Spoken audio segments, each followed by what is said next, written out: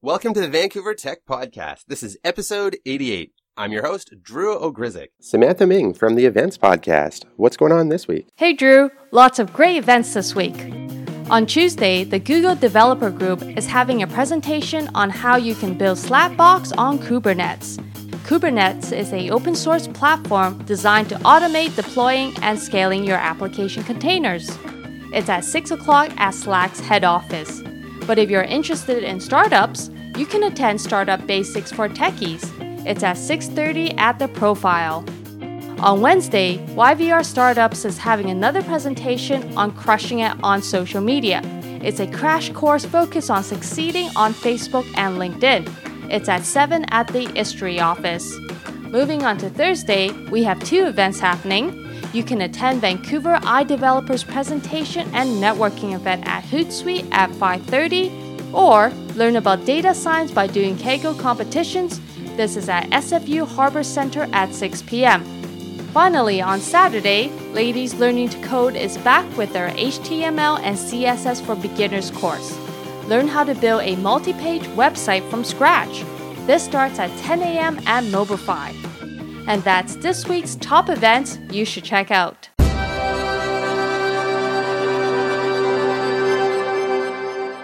And we're here with Brittany Whitmore from Xvera Communications. Thank you very much for joining us, Brittany. Thanks so much for having me. So why don't you tell us a little bit about who you are and what is Xvera all about? Absolutely. So I'm here in the tech industry. I specialize in communications. I previously worked with a startup called Procurify, and now I do PR and communications, thought leadership, and I work with innovative companies, everything from 3D printing to crowdfunding to virtual reality. I absolutely love taking complicated, maybe a little bit challenging topics for the average person and making them really simple, really easy to understand, and telling great stories about innovation and entrepreneurs, and also about amazing women when I get the chance. I do quite a few other things in the community as well. I have a TEDx event called TEDx Guest on Women. I'm the radio show on Roundhouse. I'm a resident tech panelist there, and just do a lot of volunteering in the community, support women in tech, and youth in tech as well. So you're actually super active in the tech community in Vancouver. Why don't you tell us a little bit about what keeps you going, what keeps you motivated? How are you involved in so many things? That's a great question. I think there's a few things in particular that do motivate me. I love it when I can see results from something.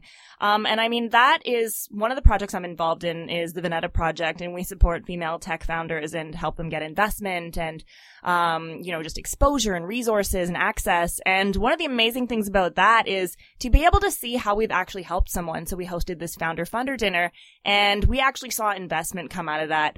So seeing results is something that really gets me excited, and just the momentum, it just seems to keep building. I find that at the beginning I was like push, push, push, and now it's almost as if the community is pulling me along with it, and there's always something new and exciting going on that it's a good thing I have a lot of energy, I suppose. I guess that old getting the ball rolling adage kind of rings true once you get something started. That is so true. So tell us a little bit more about what you're doing now. Absolutely. So my main focus right now is just growing my communications client base. So innovative companies, awesome entrepreneurs. I love telling your stories. So that's my main focus. And then on the periphery of that, is TEDx for sure. We've done 2 conferences so far, both of them totally sold out. It's TEDx Guest on Women. We have all female speakers, and we cover all sorts of topics. Our first 2 conferences, their themes were fearless, and then the next year was power. And we're just in the midst of getting ready to launch our next event, and it'll be in November. And stay tuned for this year's theme. And then I was hoping for a sort of a preview or a sneak peek into this year's theme. Sneak peek.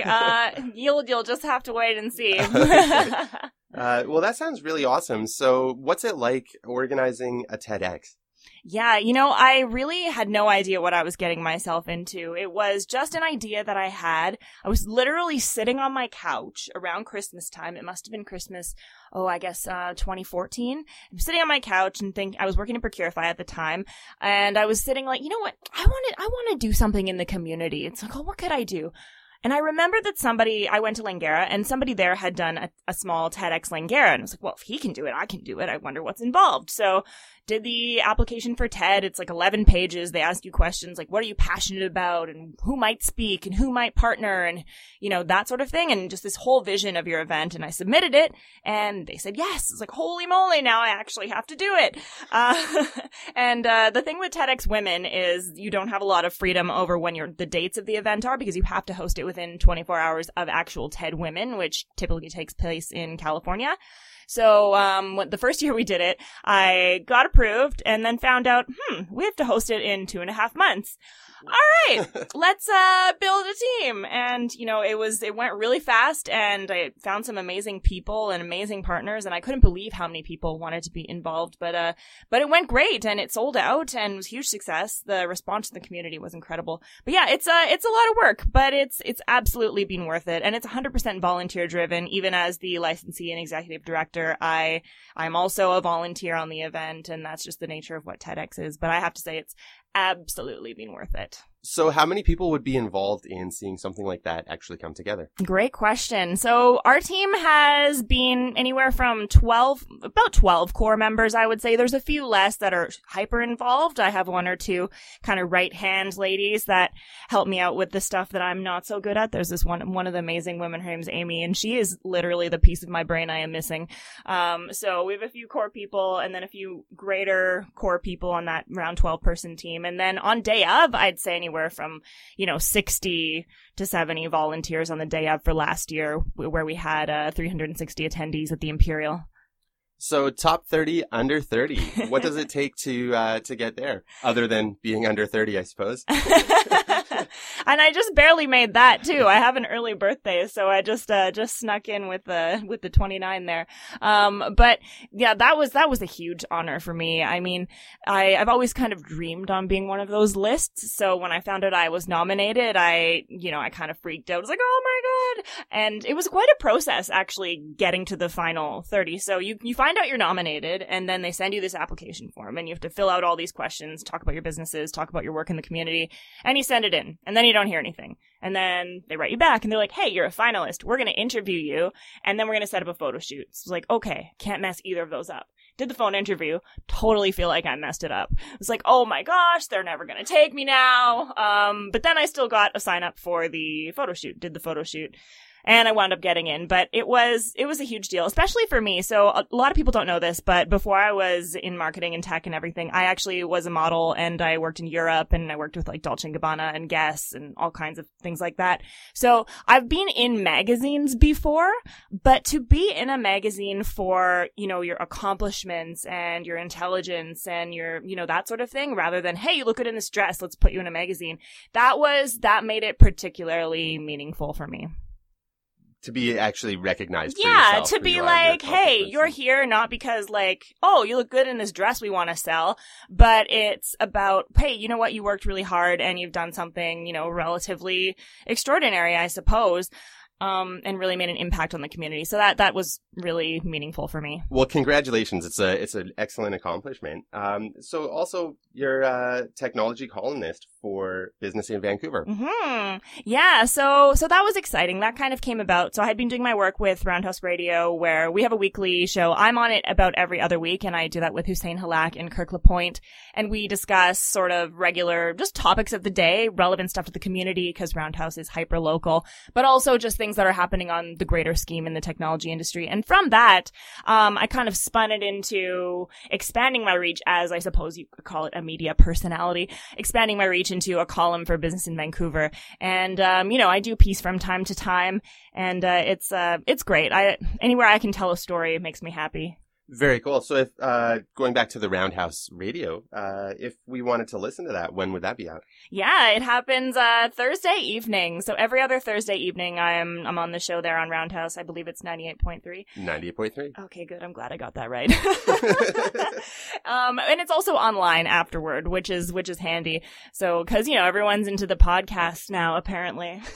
That's kind of true. I think it's that whole on-demand thing that makes it true. really convenient. So one of the times for me, where, when I'm walking, I have maybe a 15 to 20 minute walk to and from work, and that's a perfect time to listen to a podcast. Yeah. You know what else I find is interesting about that? So I do the same thing. I'm usually more in the audiobook boat, but I have the occasional podcast I listen to too. I think that it has something to do with at least for me, it's about not wanting to waste any time. It's, hey, I have some mental space right now. Can I jam something else in it while I'm doing my dishes or while I'm driving somewhere? Yeah, absolutely. I think that's a really huge thing. I spent some time when I was living in Seoul.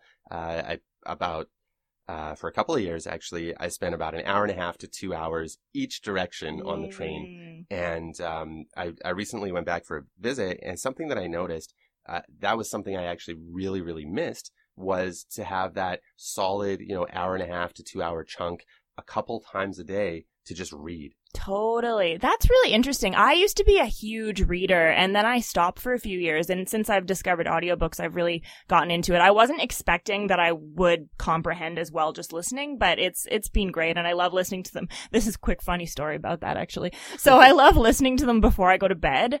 So I'll put it on sleep timer. It plays for like 15 minutes or half an hour, and then I fall asleep. And so I had been doing that for months and months and months. And then I was driving up to Whistler and was like, oh, great, I'm going to listen to an audiobook. Or I was driving somewhere. And you fell asleep while driving? Well, I felt like I was going to fall asleep because this person who reads the books, this voice I had now associated with, okay, it's time to go to sleep. And I was just getting so tired driving. And so don't do that. Yeah, I find that that's actually a really interesting thing about how I guess the human body works is we really are able to condition ourselves quite easily. And so if you think about that and you make sort of conscious decisions for what you want to be, what you want to condition yourself toward, you can end up becoming quite productive, as I guess you already know, being top 30 under 30 and very productive. What do you actually talk about? What sort of topics are there? I guess this is all about tech and the tech scene in Vancouver. Totally. So on the show, we do try to keep some of it local. The great thing about it is we do have a bit of control over the content, which is quite nice. So usually me and Hussein will recommend a few topics for every week. It was funny when I first started out, I was so excited because I was still working at Procurify when I first started, and I remember running into the office. I was like, oh my gosh, you guys, every week on the radio they're going to be like, Brittany Whitmore from here, and they're going to say the name over and over. I was like, this can be great, guys. But yeah, Did everyone cheer?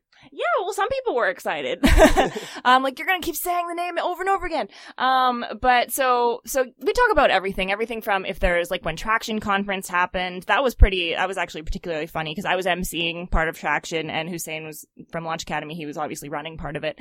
So that was great. They're like, yeah, you guys can talk about your conference. That's fine. But it's also relevant. And just, big things that happen. If there's a big hack or if, Apple does something, which is apparently anything to do is news, or if just something big happens like that, we usually talk about autonomous vehicles as being a big topic. Yeah, it was a lot of fun. We did this show around Christmas time, and it was like, I'm not really a gadgety person, but it was like, what's the gadget that you would try in the new year? And I said Snapchat spectacles, and everybody laughed at me. Have you tried Snapchat spectacles? I haven't actually, which is the saddest part of all. Well, I haven't either, but I also haven't tried Snapchat. Oh, interesting. But I was in somebody else's first Snap. Well, congratulations. Thank you very much. You know what? I couldn't really get into Snapchat. Lately, I've been using it. Here's what got me into it. You know what Bitmojis are? You must know what Bitmojis are. I'm pretty sure I've heard the term. Okay. Well, basically, you can make a cartoon of yourself, and it's your Bitmoji. So, I mean, that's fun. Who doesn't want to make a little avatar of themselves? So we have these Bitmojis. And the cool thing is in Snapchat, your Bitmoji can actually be in a scene with somebody else's Bitmoji. So that was the original reason I started using it. And now I occasionally will Snapchat myself singing in the car or something. That sounds pretty awesome. So there's a reason. If you're not on Snapchat, get on so you can see Brittany Whitmore singing in the car. Totally. Very important. Very important, definitely. Okay, so this year is going to be a pretty big year. You mentioned you are going to Africa. Yeah. Have you been before? I have never been to Africa before. It's so I'm going in a couple of weeks actually. I'm going to Tanzania, and that's like the south part of the continent, and I'm going for TED Global. So as a TEDx organizer, I can apply to attend these events. So I've been to TED Global before. The last time I went was in Geneva in Switzerland, and typically tickets to these conferences are like, probably like $10,000 or something. Yeah. But as a TEDx organizer, you can get that subsidized, and you just have to get yourself there and everything else. So great. So I applied. I got to go. I don't have a lot of excuses to go to Africa. So I was, you know what, Britt, let's just do it. So I applied, and they approved it.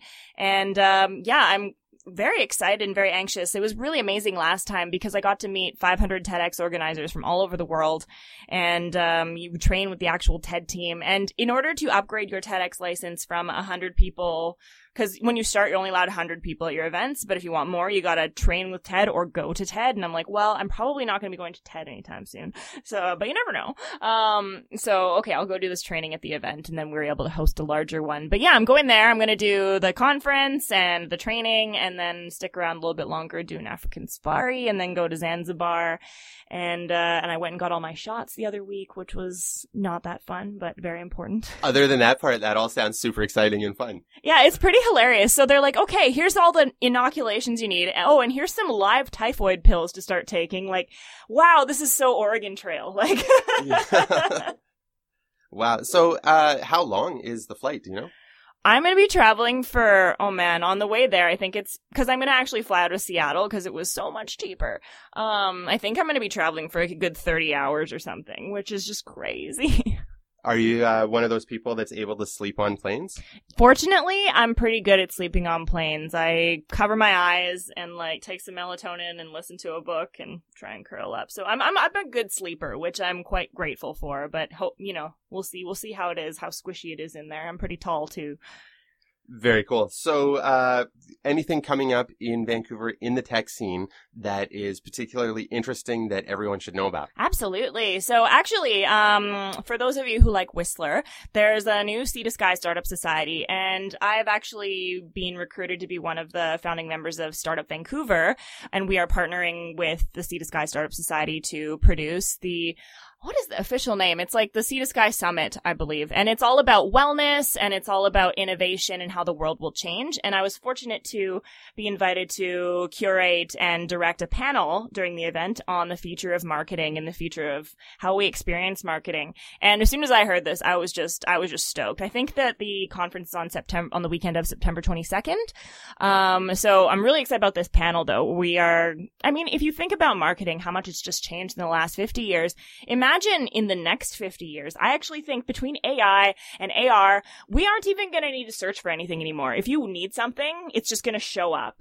Like, you're not going to have to even go shopping ever. It'll just know, and you'll just end up having whatever you need, and it'll be exactly what you wanted, and you're going to be so happy. It'll be like an assistant. Do you ever see that actually happening where you have a setting on your credit card or your bank account to just say, you know what? Don't even ask me. You got this. You know what? I could totally see that being okay for certain things.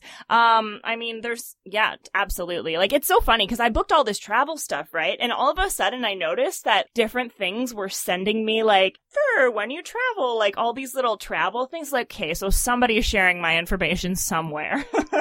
Yeah, and I suppose you could pretty easily have a surprise me with lunch tomorrow between totally. $10 and $20. And if it knows what I like, and if it can see my Google Calendar, it probably knows when I want lunch, where I'm going to be. It knows probably what I like to eat and everything else, right? So I actually thought that would be a really interesting idea for like a dating app, is if you input your calendars and you could find somebody with like a similar lifestyle to you.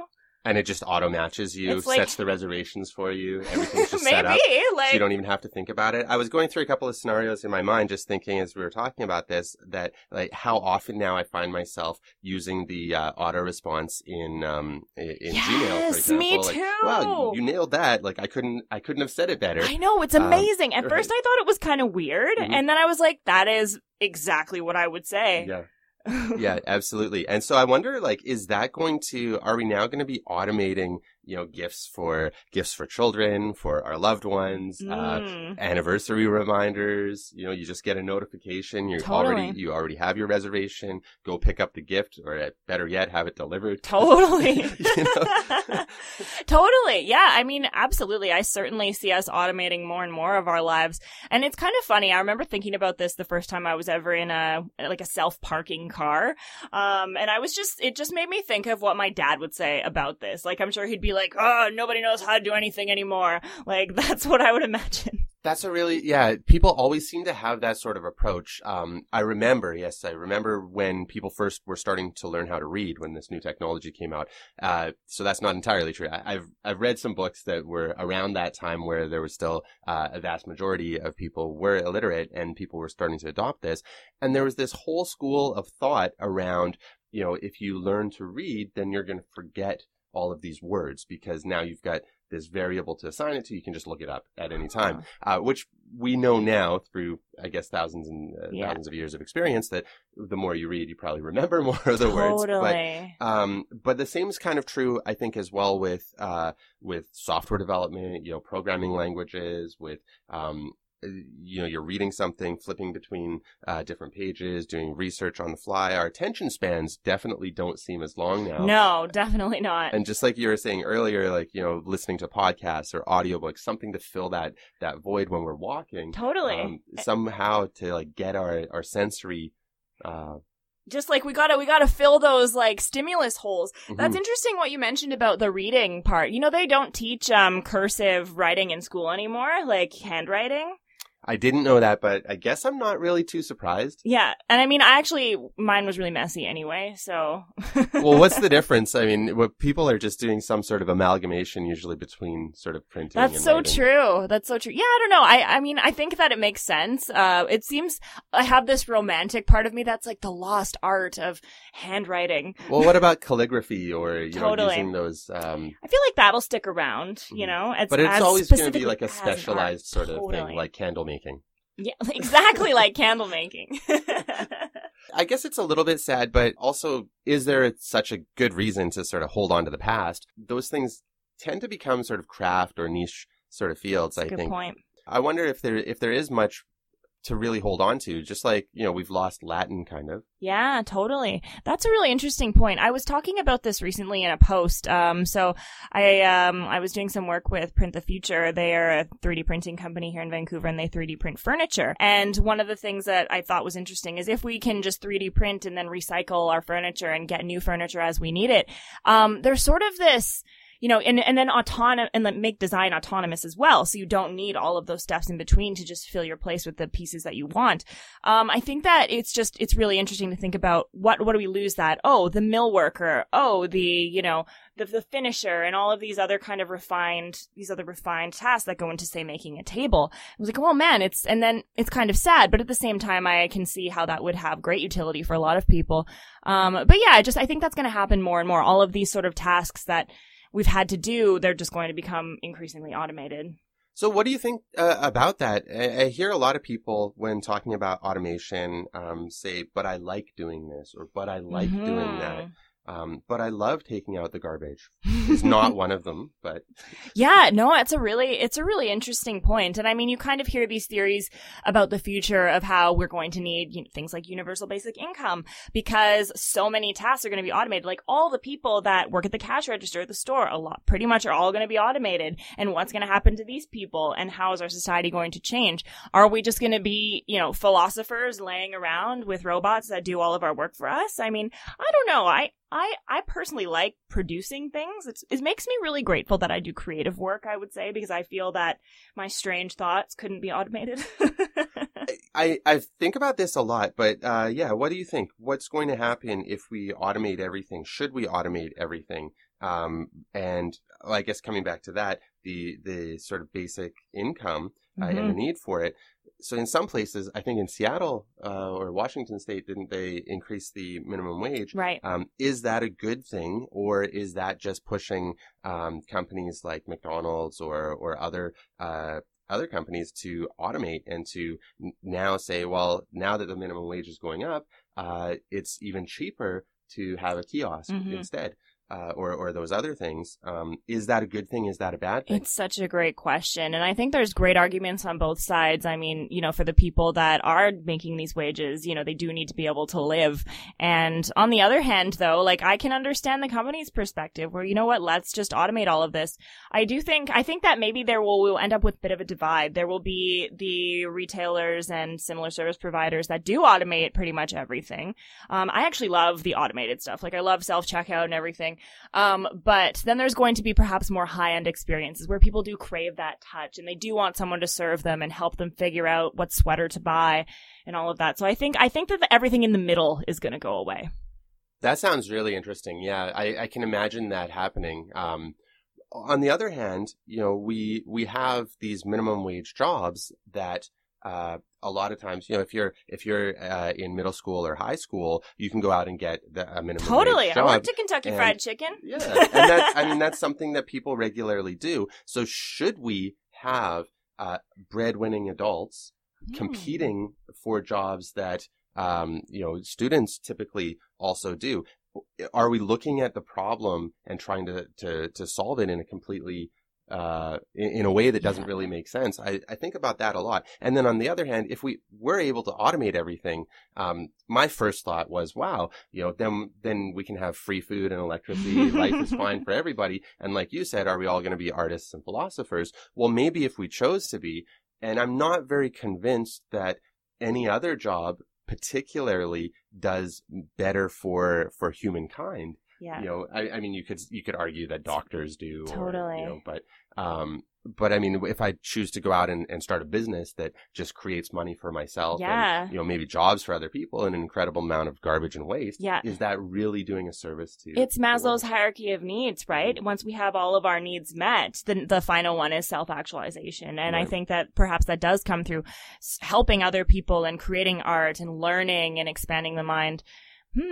Yeah. You know what I do think, though, it will be important? I think that rethinking the way that we do education is going to be very important rather than filling people's heads with fact. We need to teach people how to be curious and how to solve problems, because in the coming years, we're going to encounter problems that we could never have imagined and certainly never trained anyone to solve.